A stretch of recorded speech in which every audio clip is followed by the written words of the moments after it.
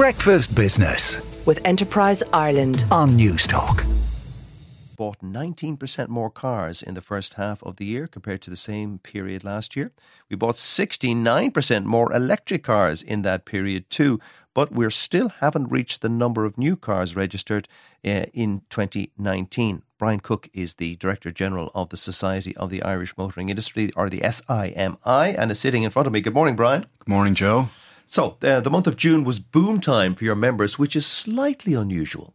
Yes, I mean, June, obviously it's the end of a registration period. We have the new registration period starting this week. So 232. 232 starts this week. So June new car sales were significantly up on what we would normally would expect. But I think the big factor there is that there was a lot of electric vehicles. Nearly half the cars sold in the month of June were fully electric vehicles, which is a staggering number. Huge, because they're not cheap, the electric No, cars. they're not. I mean, the price of an average new electric vehicle is over €50,000 before grant. So, and I think that therein lies the answer.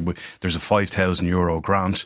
There was a €5,000 grant up to the end of June. So I think a lot of people were anxious to get their car before the end of June to avail of the full €5,000 grant. Now, there still is a grant in place. So if someone's going in to buy, it's a €3,500 grant from the 1st of July. So if someone is going in to buy an electric vehicle, there's still VRT relief, there's still low road tax, and there still is quite a generous grant. But obviously it's not as good as it was last week. So I think therein lies the reason why we had a big spike, particularly in electric vehicle sales during the month of June. Because normally people would hold off on buying vehicles in the final 2 months of the half because they want to jump into a new kind of reg, if you know what I mean. So why did they wait till June this time? Was it delivery delays?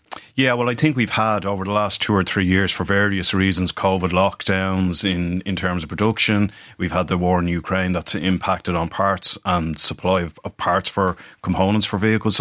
So there has been a supply lag. So we've seen over the last 3 or 4 months, though, that supply is actually, particularly on the electric vehicle side, is starting to catch up with demand. So some of those vehicles may well even have been ordered in the last quarter of last year. So I mean, normal lags, normally people can get their cars maybe within a 10 week if it's a standard car, or 20 weeks if it's a specific model. So those timeframes had widened significantly during COVID and as we came out of COVID. But supply has now effectively caught up with demand, as I say, particularly on the electric vehicle side of things. I see 2 of the top 5 best-selling brands are South Korean.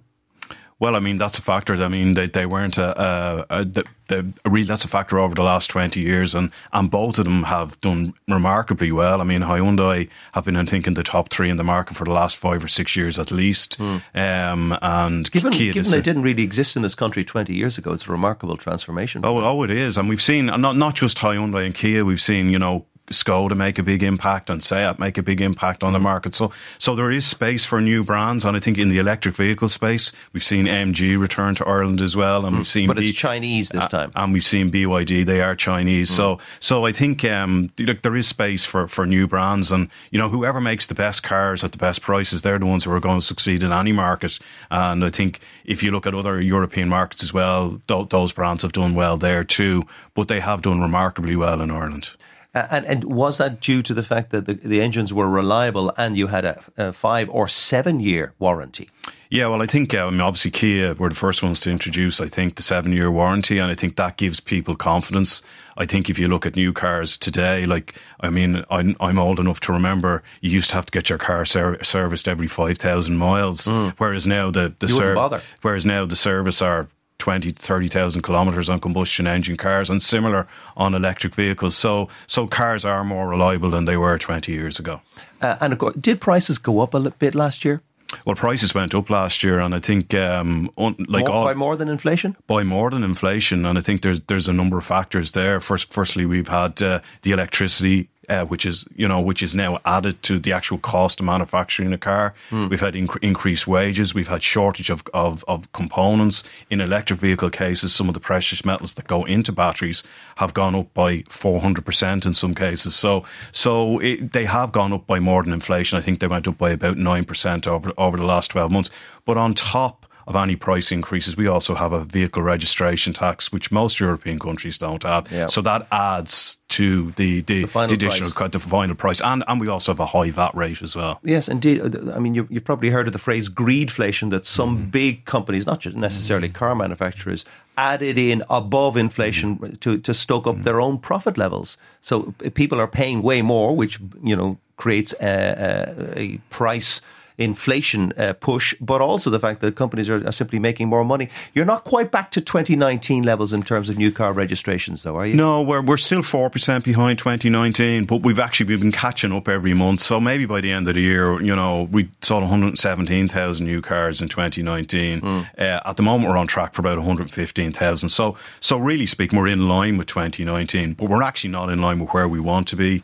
And I think if we're going to meet our climate change ambitions, both in terms of lower emitting combustion engine cars and electric vehicles, we need a much bigger new car market. I think in 2016 we sold over 140,000 new cars, and I think that they're the numbers and probably better than that we want to see, you know, not just from a business perspective, but from, you know, reducing emissions from the Irish car fleet. You want obviously they to be EVs mostly rather than combustion engines. But the year 2000 was peak year for you guys, was it? Well, we sold 230,000 new cars, which is twice what we're going to sell. Now, I think we were coming from a different space there. I think we still have quite low car ownership levels compared to the rest of Europe, but we were coming from very low. The economy was starting to motor, and in a lot of ways, the 230,000, we had the 0 reg, but it was a catch-up of years of underperforming new car markets. So I don't expect we'll see 230,000 new cars sold again, but we did even between 2001